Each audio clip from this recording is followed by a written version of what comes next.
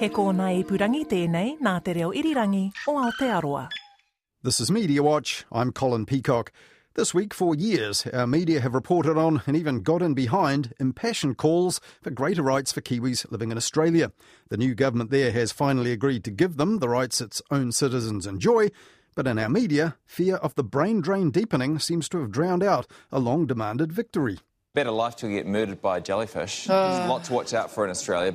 But before that, for almost 25 years, our biggest publisher of news has put almost all its stuff online for free.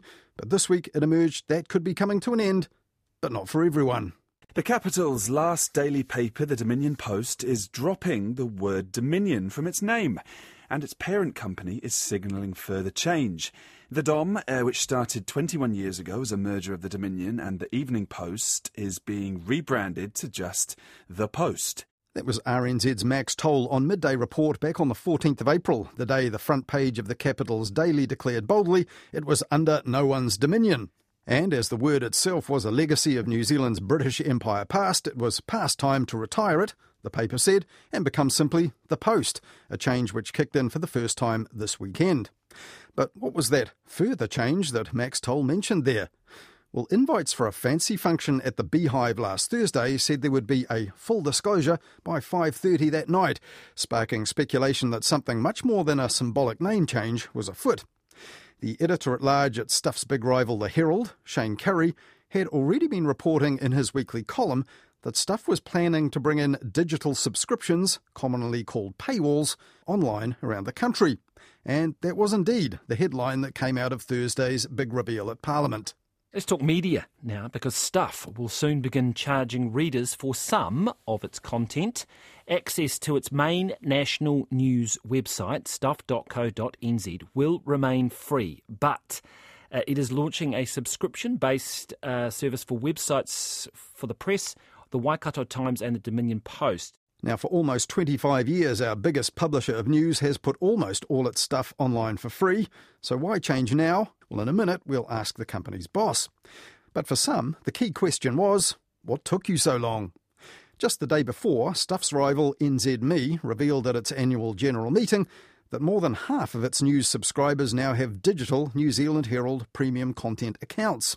But it took the Herald a while to make that leap too. Back in April 2017, Shane Curry, who was then the Herald's managing editor of news, told a journalism conference this. We as an industry made some big errors 20 years ago when our websites did come live, and that we put all of that journalism and content up for free. People are used to that now, and there's no going back on that in my view. I do think people will pay for quality journalism, for journalism that's unique, that they can't find elsewhere, that is not commodity news. And a year earlier, the NZME chief executive at that time, Jane Hastings, told Mediawatch a paywall was ready to roll back then. They only needed to flick a switch. Have we decided to turn it on at this point in time? We're still assessing what's right for this market, recognising that the New Zealand market is different. And even 2 years before that, TV3 was saying 2014 would be the year of the paywall. The Gisborne Herald, Ashburton Guardian and Whakatane Beacon had all started charging readers already online, and Mark Longley from the latter said this. We just thought it was unsustainable to give a product that you're expecting people to pay for in a newspaper format, to give it away for free online. After the initial kind of shock, people really took it on board and subscribed. Business publication NBR had already put up an online paywall as well, and eventually it ditched its print edition altogether. So in the end, it wasn't until 2019 that the Herald launched its digital subscriptions for premium content at the cost of $5 a week, while still keeping access to its main website free, part of a strategy to make New Zealand's Herald out of what had historically been an Auckland paper and brand. And NZME has now all but hit its target set in 2020 of 210,000 subscriptions by the end of 2023. Now, other long-established news publishers have also agonised over the same decision about paywalls. The ODT told its newspaper subscribers back in 2016 it was putting up a paywall online, but didn't actually do it until last September, charging $15 a month. Grant McKenzie has been the Chief Executive Officer at publisher Allied Press since 2016.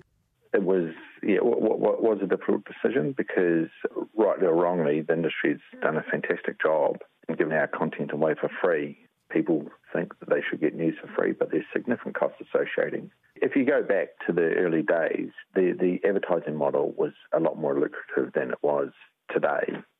I'm sure the business models at those times showed it could pay, but that hasn't been the case. Yeah, because the old digital companies got pretty good at getting in on the game and intercepting the ad income, didn't they? The likes of Google and Facebook and so on. Yeah, well, they've done a fantastic job, and they've got very sound business models, so good on them. I liken it to a bank where you borrow money from them and you don't have to pay any interest on it. Your business model long term is fundamentally flawed, so you have to have a subscriber content. So once you do bring in the paywall, that you go online and it's pretty clear there are stories there that are interesting, but you have to be a subscriber, a little yellow tag on there, that gives you the message you've got to pay. Does that mean the online reach of your news has actually gone down because of putting up the paywall? We've actually seen growth on our website traffic and unique visitors in particular. So they're up about 10% on what they were the prior year. And ironically, we've also seen growth in our readership of our print edition. So Nielsen also do research on readership across the industry, and for the December quarter, we're up to 95,000 for the ODT compared to 93,000 the year before. So we're actually seeing growth in both areas. So readership goes up, but what about the actual sales of the print edition, though? I imagine that can't be climbing. I mean, those are in decline pretty much across the board. So it comes back to the point that our subscribers overall between this year and last year are up because we're seeing significant growth in digital and a slower decline in our print subscribers. So overall that is positive for us. But if some readers did substitute their print subscription for a digital one, because it'll probably be a bit cheaper to do digital only, do you have to make the calculation that, look, in the longer term, even if it's a lower yield per subscription, that it's better to get them as paying digital customers before they go elsewhere? Yeah, well, consumer trends are changing, and effectively what we need to do is we need to try and keep up with those changes. Those that subscribe get better benefits than those who don't. And a lot of our traditional newspaper readers love those e-editions. Yes, so the e-edition is effectively a digital copy, a facsimile of what the actual print paper looks like. It is. So we're trying to get the best of both worlds for our customers.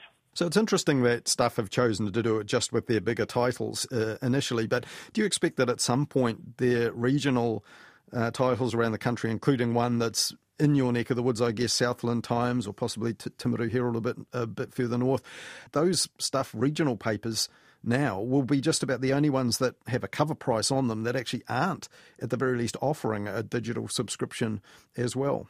I'm more worried about my business and what Stuff's doing. They'll have to make that decision, and there'll be a commercial decision, I'm sure, what they will do. But perhaps the consumer, at the very least, has to get used to and expect that free news online certainly won't last forever from papers that actually expect people to pay for a print edition. Well, I agree, but we've also got to look at the reason why we're getting people to pay is the fact that for us, we employ 97 journalists across the South Island. There's no one else provides the news that we do in our region. Now, journalism is a cornerstone of a democracy, and if we don't have that, it's a real worry for society. That was Grant McKenzie, the Chief Executive Officer at Allied Press, the publisher of the Otago Daily Times, which put up a paywall last September after several years of thinking about it. So that left Stuff as just about the last one standing without a paywall until this week. So why now? A question for Stuff's Chief Executive and owner, Sinead Boucher. Over the last couple of years, we had a lot of work to do to sort of stand up as an independent business and, a lot of investment to make in the right kind of technology and people and capability. We've come to the point really where we have, made those investments and rolled out the right technology in the business to enable us to launch these new digital products. Here they are. What's going to be the cost? Because you didn't say that in the statements on Thursday. If you're a subscriber already for the Press or the Post or Waikato Times and you get the newspaper delivered every day, you will have access to the whole network, not just to your one masthead.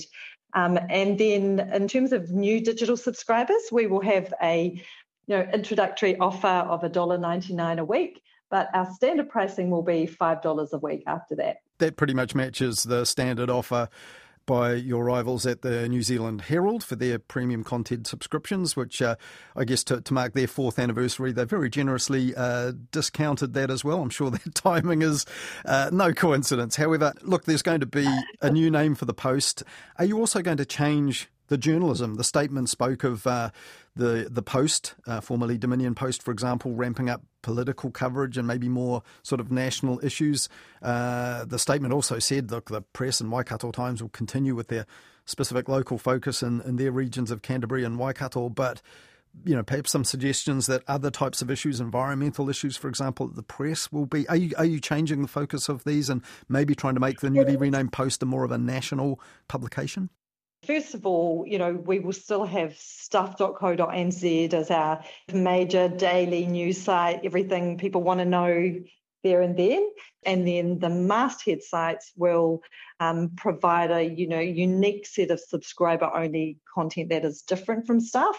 And for those different mastheads, that will be a different recipe depending on the audience they serve. So, the Press is really not only everything about Christchurch, it's about the issues that really matter to Canterbury and to the mainland. And there are some specific issues down there that really are important to the people who live in that part of the country, and that's what that editorial team will be really focusing on. Ditto in Waikato, again, there's a specific set of stories, issues, topics that their audience is really interested in as they relate to their region. And here in Wellington, where I'm based, the Post will still be the paper for Wellingtonians, but in the digital site particularly, and under the banner of the Post, it's about reinvigorating and resetting what this paper's publication is all about. Post will be the paper of the capital. So anything you need to know about what's happening in the corridors of power, what decisions are being made or likely to be made in government or in the public service, or what regulation is coming down the pipeline, all those things, they affect everybody, right? And they particularly affect businesses and people trying to make decisions about their own lives. So the Post will really sort of increase its content mix to double down on those topics, as they would be interesting to people anywhere in the country, not just Wellingtonians. So what are you then withholding from those 3 titles that the freeloaders who just hook into stuff.co.nz, what will they be missing out on because you're asking people to pay in those 3 other locations? Stuff readers won't be missing out on anything that they don't already consume every day. We're specifically creating a new sort of environment and specific focus on that masthead subscriber content. Now, some of that is already, obviously created every day out of those fantastic newsrooms, but it can get lost on Stuff in terms of all the things that are happening through the country. I think in general terms, if something is live, if it's breaking, it's what's happening today, that's what role Stuff will play. But the journalism that's specific to different regions, and audiences, and is a much more of a lean-back subscriber experience, that will be on the paid-for digital sites and in print too, of course. So when you log in, for example, to the Otago Daily Times website, you can see clearly yellow tags on the items on their homepage that clearly indicate that those are subscriber-only content. You can't see them, can't read them if you haven't paid up. Is that going to be the same experience for people logging on to the sites of the Post, the Press and Waikato Times from now on? No, not quite, because in their instances, they are like a single masthead site.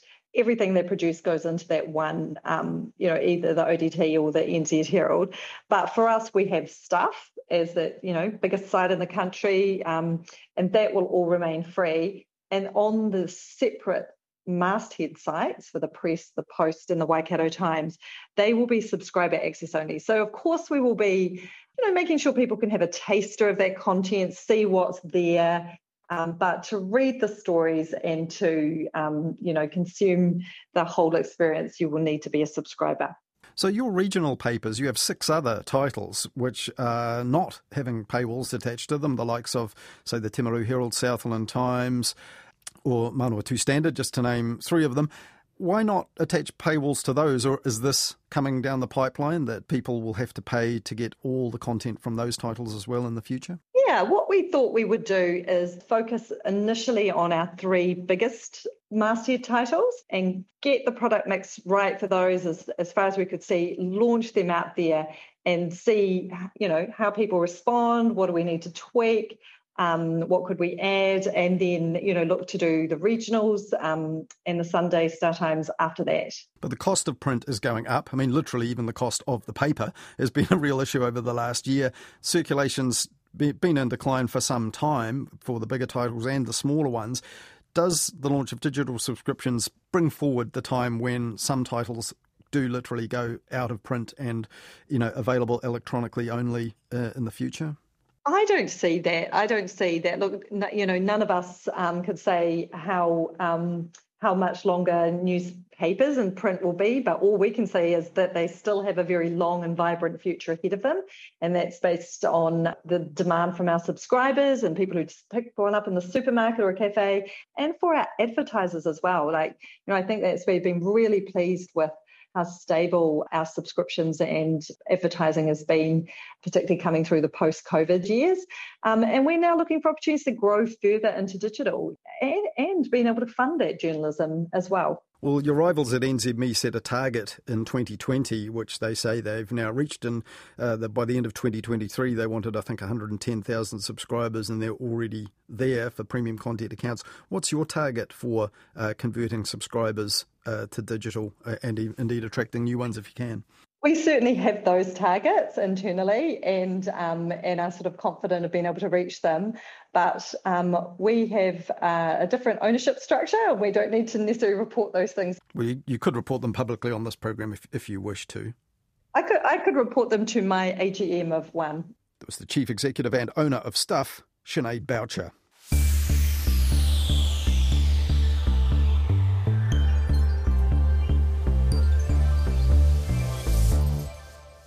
Well, there's more bad news for the stressed health workforce, with more and more junior doctors leaving the country before they complete their training to become specialists.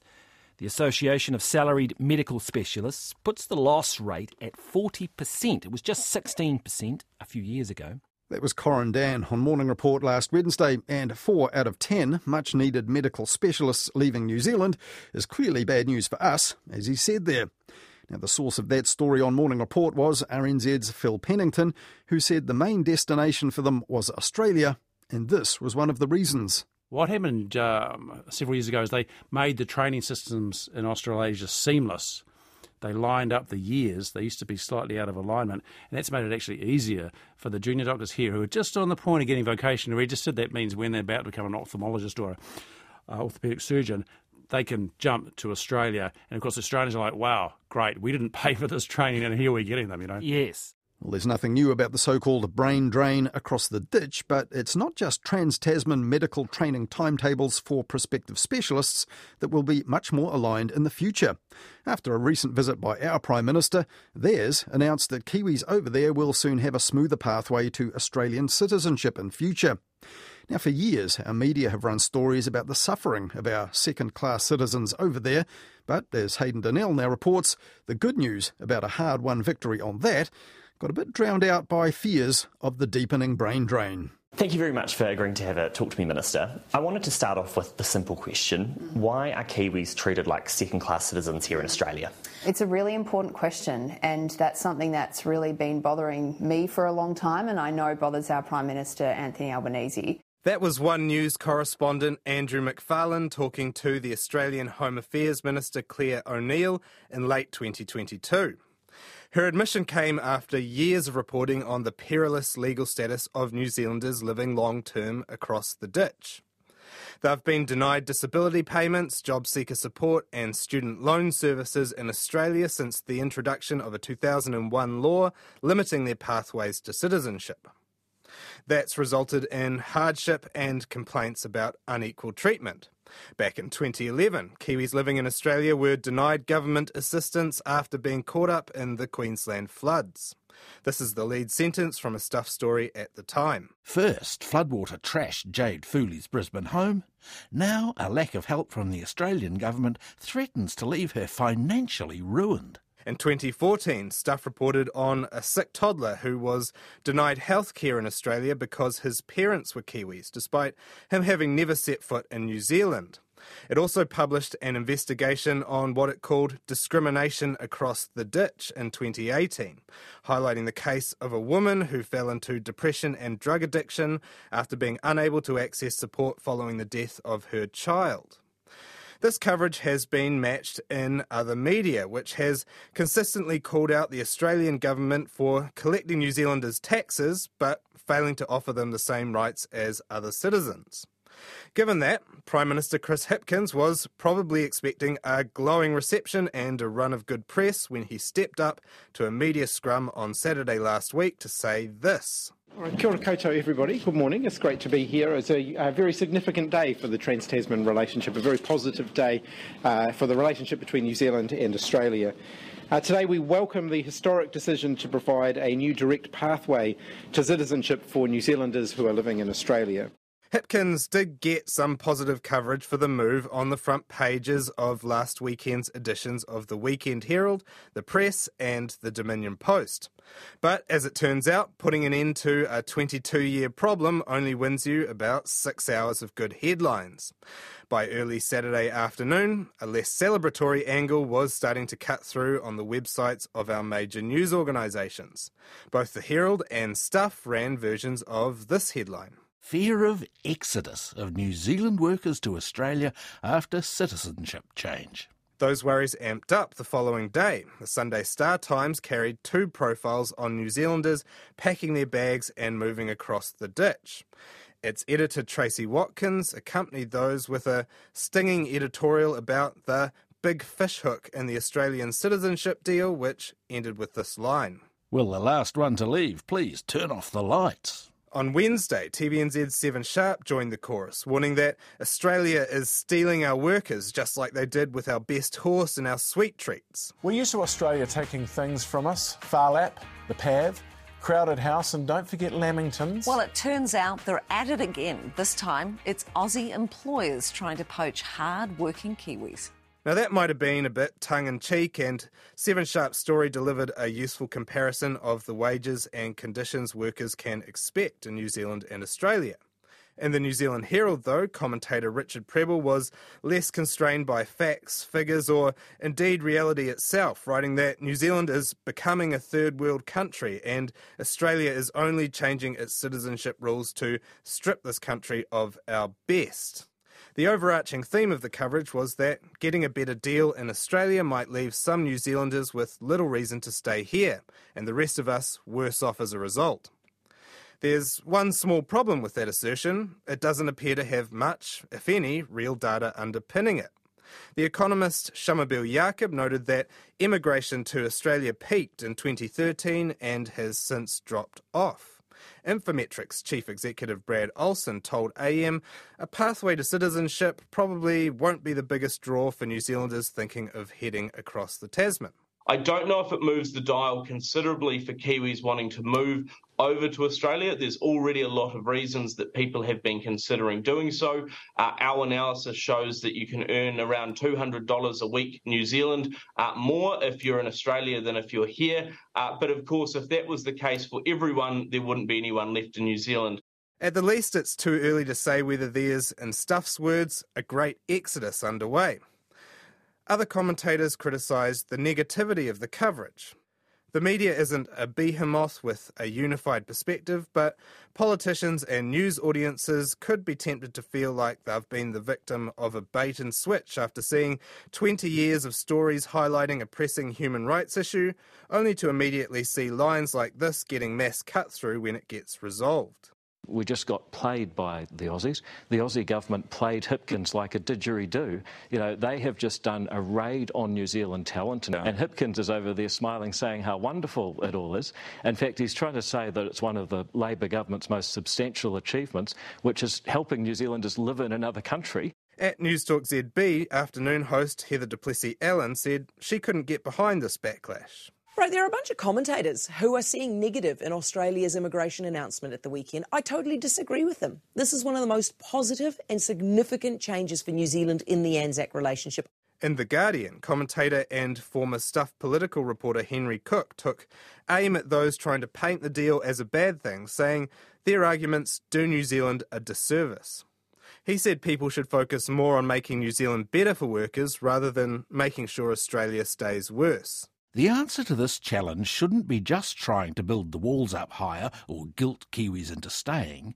It should be making New Zealand as good a place to live as Australia with comparable or better incomes and working conditions. Cook noted that Australia consistently pays out a higher proportion of its GDP in wages. But analysis of why that is and how to put New Zealand on par has been limited, and the media bemoaning the trans-Tasman wage discrepancy might have done more to look at what's actually behind it. For instance, Australia has better productivity than New Zealand. It has lower taxes on low and middle income workers, a higher minimum wage, and a long-standing modern awards system similar to the Fair Pay Agreements legislation recently introduced here.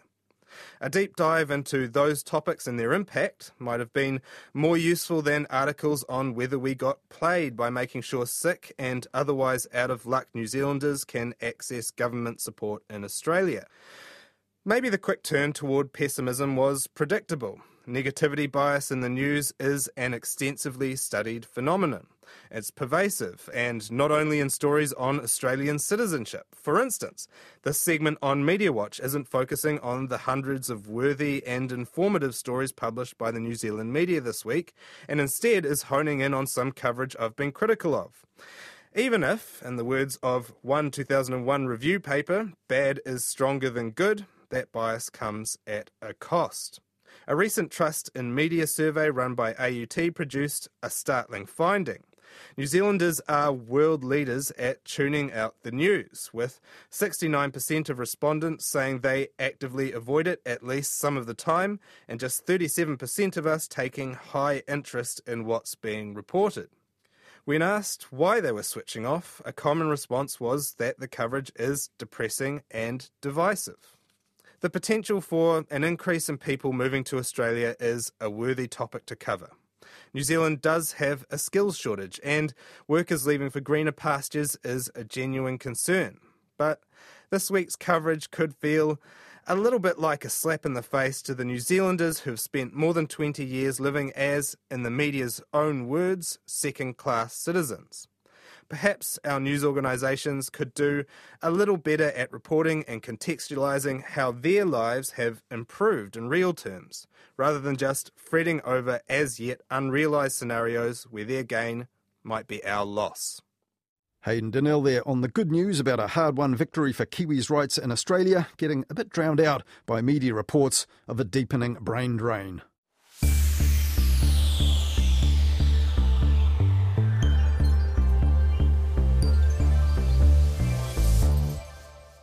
And finally in Mediawatch this weekend, as we heard there, one of the reasons that people might be thinking of leaving to live in Australia is our high cost of living.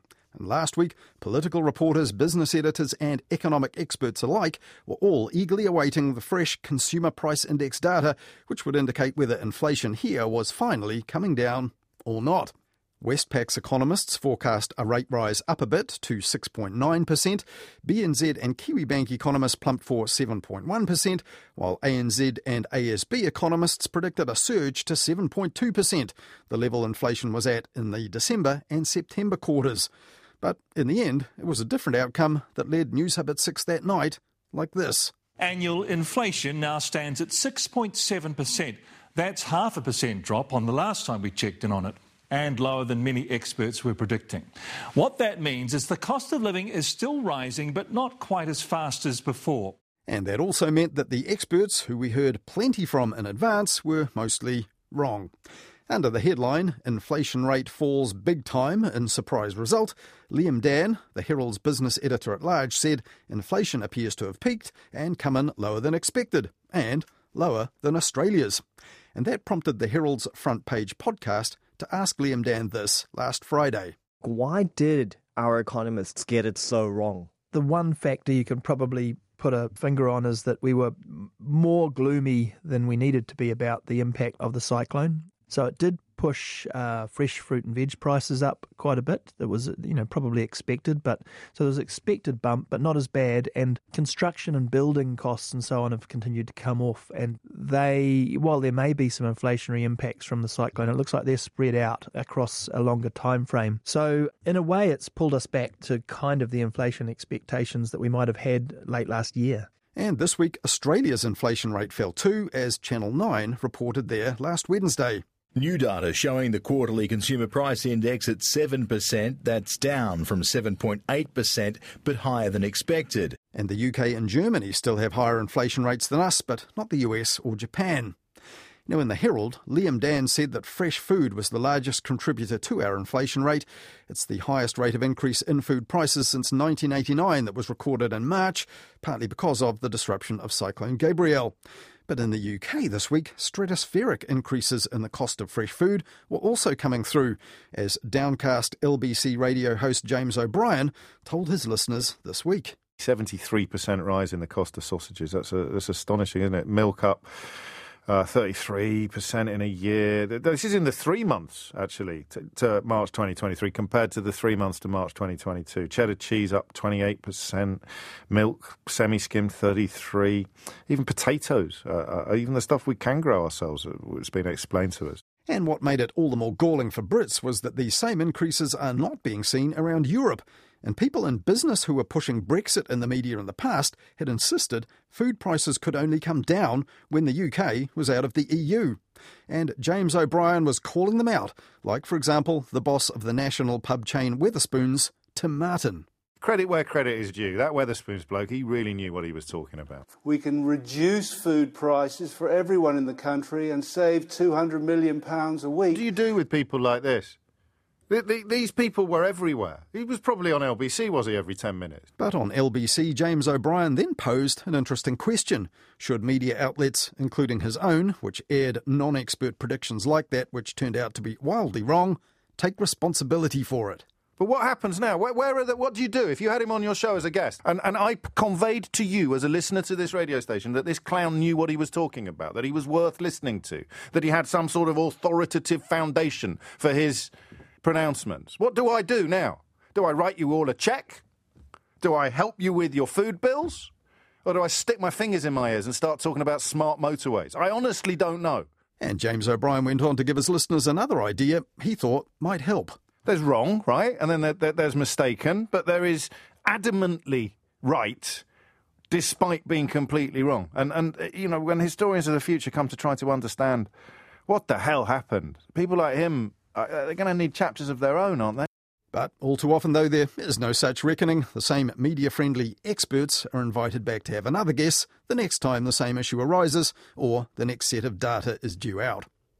Well, that's all we have for you in Mediawatch this weekend, but we'll be back with more on the media after the 10 p.m. news next Wednesday on Nights with Midweek Mediawatch, and then back again with more Mediawatch at the same time next weekend here on RNZ National.